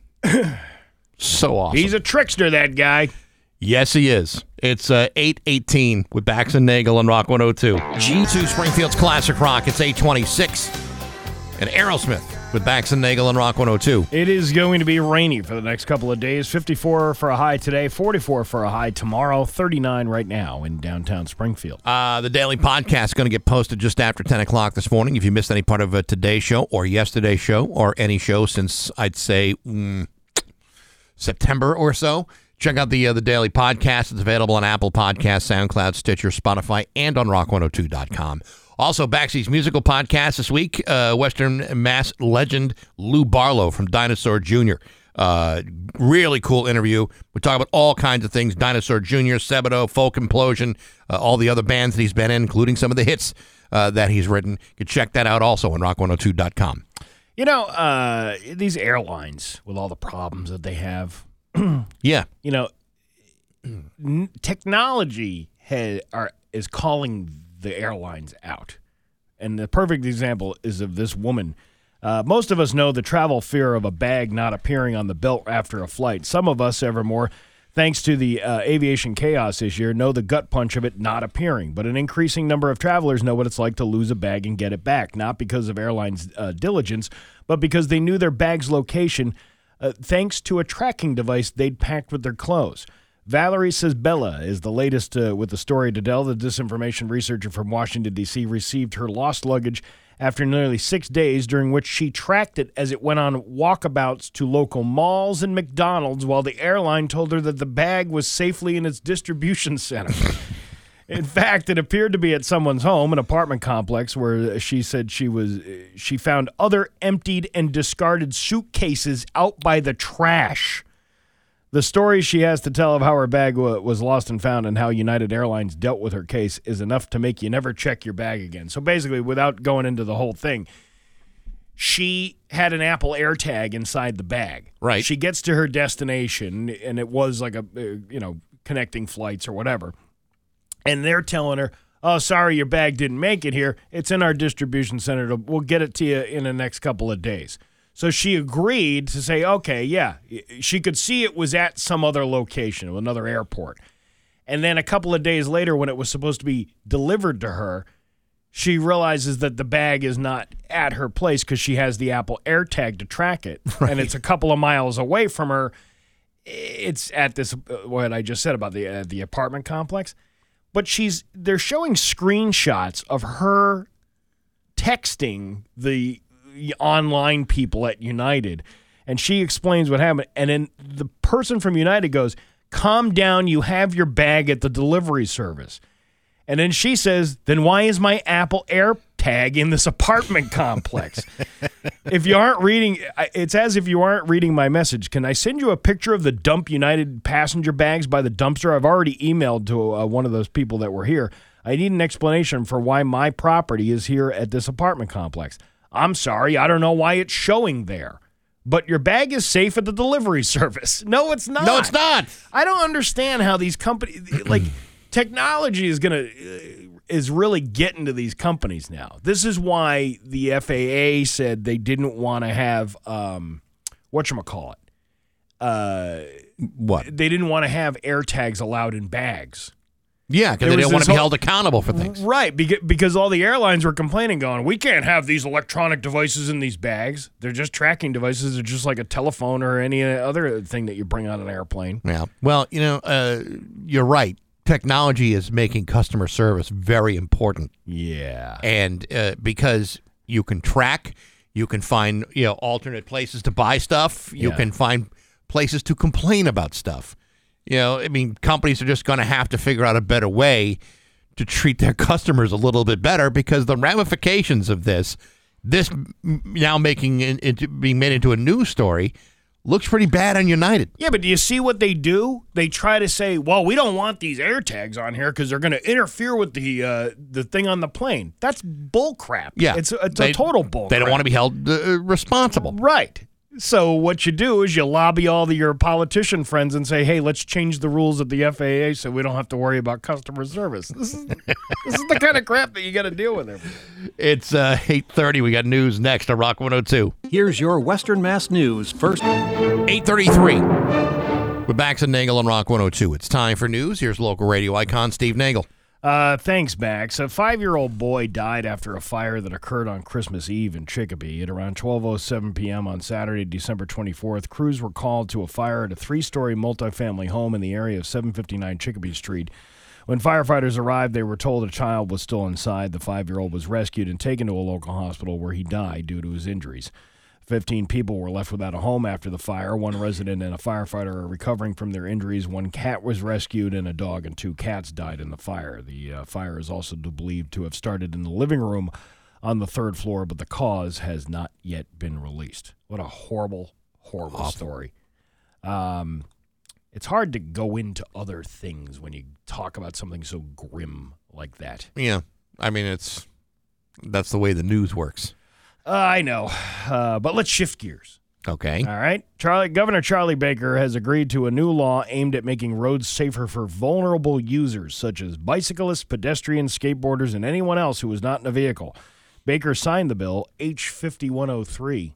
Makes H5102 look like a bylaw. Yeah, no kidding. Sunday, after it gained momentum during the quiet, informal sessions that have been held since formal sessions ended on August 1st.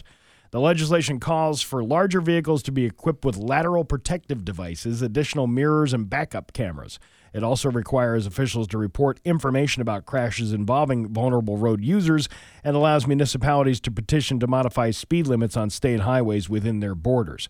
Baker in September returned the bill to the legislature with amendments, while also expressing support at the time for several components of the bill. The House and Senate rejected the governor's amendments, but further made changes to the bill last week before returning it.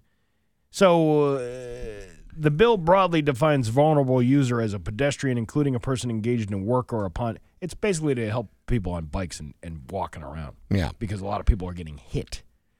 Well, I can't, none of us can speak for what's going on in other parts of the state, but certainly around here, a lot of pedestrian accidents. Yeah, especially within the last month or so. 2 months. You realize today is Charlie Baker's last full day in office? Really? Yeah, this is it. That would have been nice that if he had responded and gotten back to us. Well, we certainly put it out there. Well, they put it out there. They actually did put it out there. They asked. They said, we would like to have the governor come on in, hang with you two. But we were off. That was the problem. We were going to be off. And I said, well, why don't we just make it that week, week of the 1st? And nothing. Crickets. Well, hey, listen. Even though we had a fine relationship for many years, he's moved on. We can always interview him as the head of the NCAA and then start, trying to get Maura Healey on the show. Yeah, good luck with that. Maura Healey would never come on this show. I don't see why she wouldn't. We've had every other governor on the show at one point or another. You think we could get Maura Healey on this show? I do. Really? Yes. I don't see why not. I'd be What interested. makes Maura Healey so special she couldn't come on our show? I don't know. She didn't ask to come on the show when she was campaigning. She didn't need to. Why not? I think people just naturally assumed she was going to win. Why would you naturally assume somebody is going to win? Martha Stewart or Coakley or whatever her name was, she assumed she was going to win. Yeah, and look what happened. She didn't win. And why? Yeah, but maybe she would have learned a lesson from Martha Coakley. Yeah, well, and she probably didn't feel like she needed to because her support was so great at the moment. Motorists that are driving on Connecticut roadways are reminded to move over or to slow down for emergency vehicles. A Windsor Locks Fire Department truck was hit on I-91 southbound this morning, according to the Department of Emergency Services and Public Protection.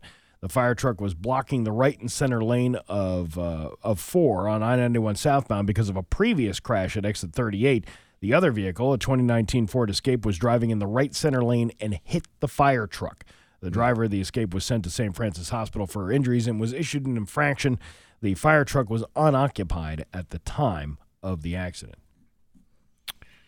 Yeah, I don't even. Well, I mean, sounds like the lady's going to be okay. But the embarrassment of hitting a fire truck. I mean, it's not like they're just indiscreet vehicles. I mean, they're usually got the sirens on. I mean, they're usually very loud and colorful. Well, I remember the old insult. Your mama's so dumb. How dumb is she? She'd hit a parked car. They'll say, your dad's so dumb he hit a fire truck on I-91 when it was parked in the center lane.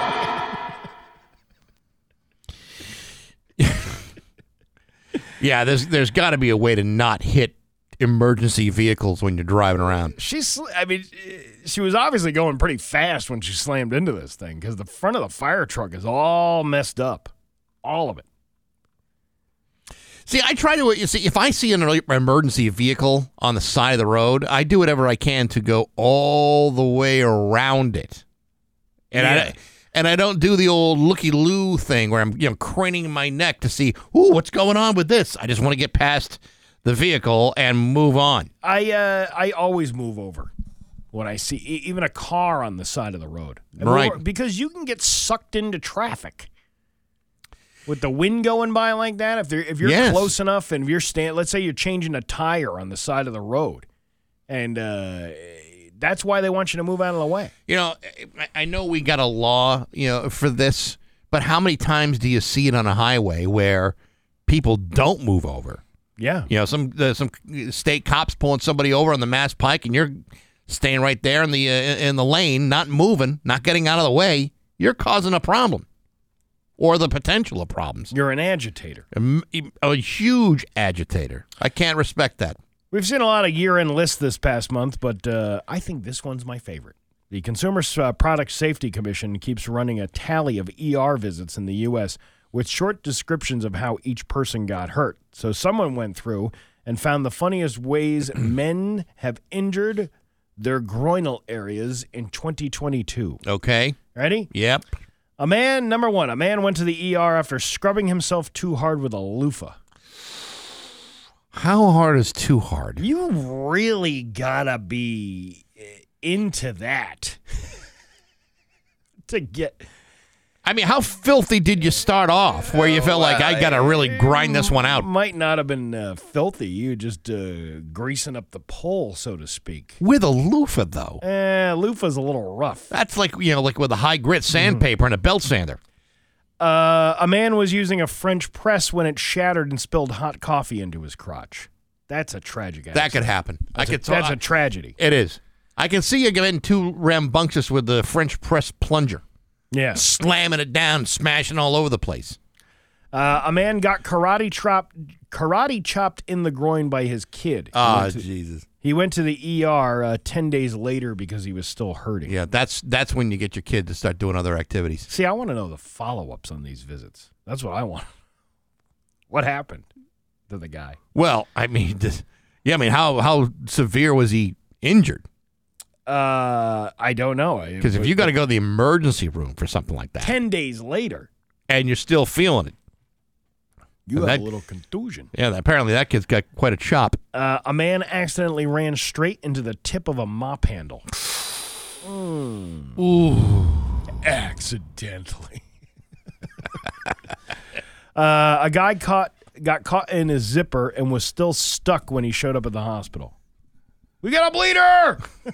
Wasn't that something about Mary? Yeah, that's right. A guy was sitting on the toilet holding a nail file, leaned forward to grab toilet paper, and stabbed himself in the business. Who does that? Why were you holding the nail file on the toilet? Well, I mean, I guess if he was filing his nails, I guess. Yes, but you know, if you put a sharp object away from you. A man was working out with a friend with an elastic exercise band, slipped out of the friend's hand, and the handle struck him in the groin.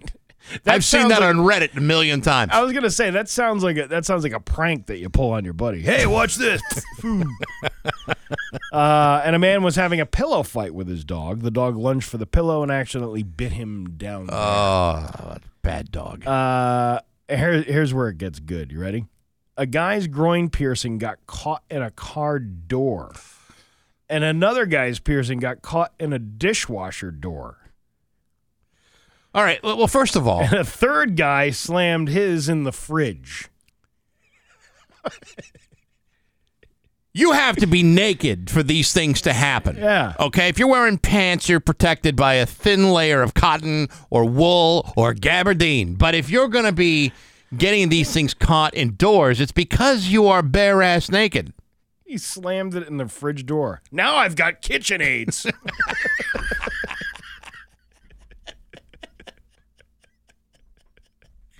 Yes. Yes. A man was using his pump and suddenly heard a pop. His extending pump. Yeah, right. A suction pump. A suction pump. And then he heard a pop. Doesn't say what happened after that. A bleeder? Must have been. We got a bleeder here, too. Jesus. Some guy tried to circumcise himself with a pair of scissors. That's a mistake. That's something you need. This is why we don't play with scissors like this. Yeah, I don't care how much Jägermeister you and your buddies have. Circumcising yourself is not a good idea. Be kinder to your foreskin. No scissors, no box cutter, no X-Acto knife, no paper slicer, none of that stuff. A man ended up in the ER after putting a zip tie around his thing while getting it on with his girlfriend. A zip tie? That's gotta hurt. That can't be. How do you clip your way out of that? I don't know. And then some dude got his wedding ring stuck on the base of his. Okay. First of all, yes. How small are you that you can get that through a ring? Yeah. I mean, you would need fingers the size of kielbasa's in order to get that in there. It kind of makes me feel not so bad. If somebody can put a size 6 around their junk, then I'm doing pretty well. Because I've tried it before, and it doesn't fit. It's kind of like that kid on the playground who told me if you put a shampoo bottle around it, everything will be happy.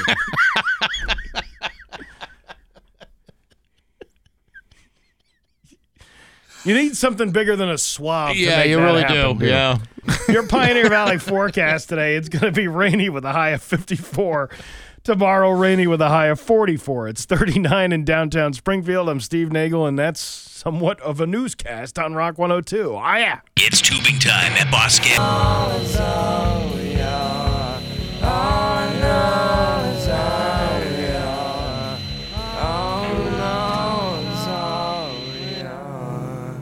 You need that song like you need a hole in your head. Rock 102 Springfield, that's insensitive. Rock 102 Springfield's Classic Rock. It's 8:51 and Nirvana with Bax and Nagel and Rock 102. Did you have to stumble to realize who that was? You just said, and Nirvana. No, I didn't. I knew who it was, and it's actually written right in front of me. I just didn't come up with it right away. We mentioned earlier, for those of you who may have missed it, that story that we read yesterday about the Ponderosa coming to Chicopee and West Springfield. It's all a big lie, a ruse, perpetuated by the local media. which we, are part of. But we only said it because we heard it from them. So don't look at us. I would like to know how that story got fabricated and put out online. It's like one of those internet rumors, and anyone can start one. I do it all the time. It's an internet rumor, and then all of a sudden, someone thinks, well, it must be true because the internet wouldn't lie. And as it turns out, there's absolutely no plan from the Ponderosa's parent company to bring those delicious $9.99 steaks back to Western Mass. No plan. They're not coming to West Springfield. They're not coming back to Chicopee, where they held on for as long as they possibly could. It's not coming back. Now, I know we have a policy here through our corporation where we can't do pranks. We can't pull pranks. That's against company policy. But what if I personally did that? What if I just did it on my own Facebook page? Does that cover? Am I still covered under that policy? I don't think you are. What if we came up with something that was completely untrue and see if it's picked up by local media? Let's just say we were to put out that a photo mat booths are coming back, and the first one's going to be put in the Eastfield Mall. Something like that. But you got to go inside the mall to get right. The booth actually isn't in the parking lot anymore. It's inside the building. Well, first of all, no one would believe that. All right. Well, let's just say a photo mat booth was coming back and it's in the parking lot. Okay. Right next to the COVID testing site. So you can get tested and have your film developed in no time, in less than an hour. Yeah, well, there's two booths there. There's one at the beginning of the line. Yeah. You drop your film off, and by the time technology's fast these days. By the time you get done getting your COVID test, the film's already done. But then there would be plenty of people who would say, "Who's using film anymore?" Yeah, who is using film anymore?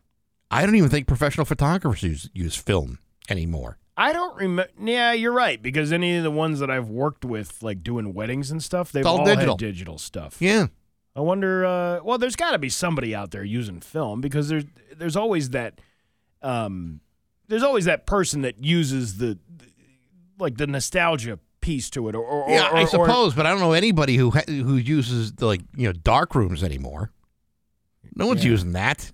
Not if you've got you put it all on a flash drive and boom, you can start rifling through your pictures. You know what's crazy is that 22 years ago when I took a photography class, it was film. It wasn't digital because digital cameras didn't really start taking off until a few years later. Yeah. And now you don't even need to buy a camera anymore because everything is on your damn phone. Now, you don't have, to be honest, a camera is probably going to take a better picture. But you have to know what you're doing in order to get there. Whereas any dope with a Verizon account or a T-Mobile account can be the next Ansel Adams, and no one needs to know. Yeah, I had to go buy a camera for this class that I took, and of course they're really expensive. So I wound up having to buy a used one from one of them Hunt's places. Right. And the filter, or some kind of filter that was on the inside, was letting light in for every picture I took, so it looked like there was ghosts in every single one of my pictures. There was no ghosts. Yeah. It was just a faulty camera. Now you'd be able to fix that with a digital one. I think it was a faulty photographer.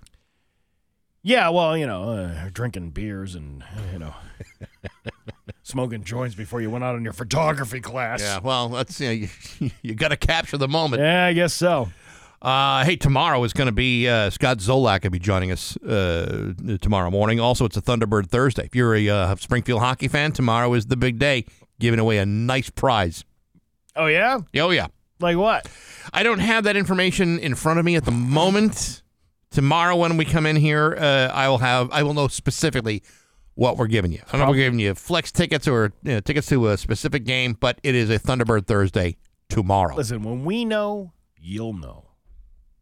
Fair enough. They don't like to take it. It's 8:57 with Bax and Nagel on Rock 102. Is I-91 icy? Rock 102, Springfield's Classic Rock. It's 9:10 and Pat Benatar with Bax and Nagel on Rock 102. It is going to be rainy today and tomorrow and Friday.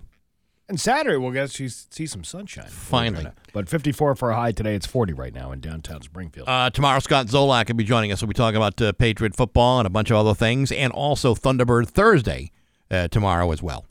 I just want to mention local comedian Artie Robb. I had worked with this guy years ago. I started doing stand-up comedy back in 2003 at this place called. Oh man, now I can't remember the name of it. Why can't I remember? Isn't that weird? You can't remember the names of places. The Lindbergh Baby Laugh Lounge. No, it was a place in Holyoke, and it doesn't matter where it was. But this guy Artie Robb, he was one of the we all looked at him like, oh, it's the seasoned comedian, because he had been around for quite some time. Yeah.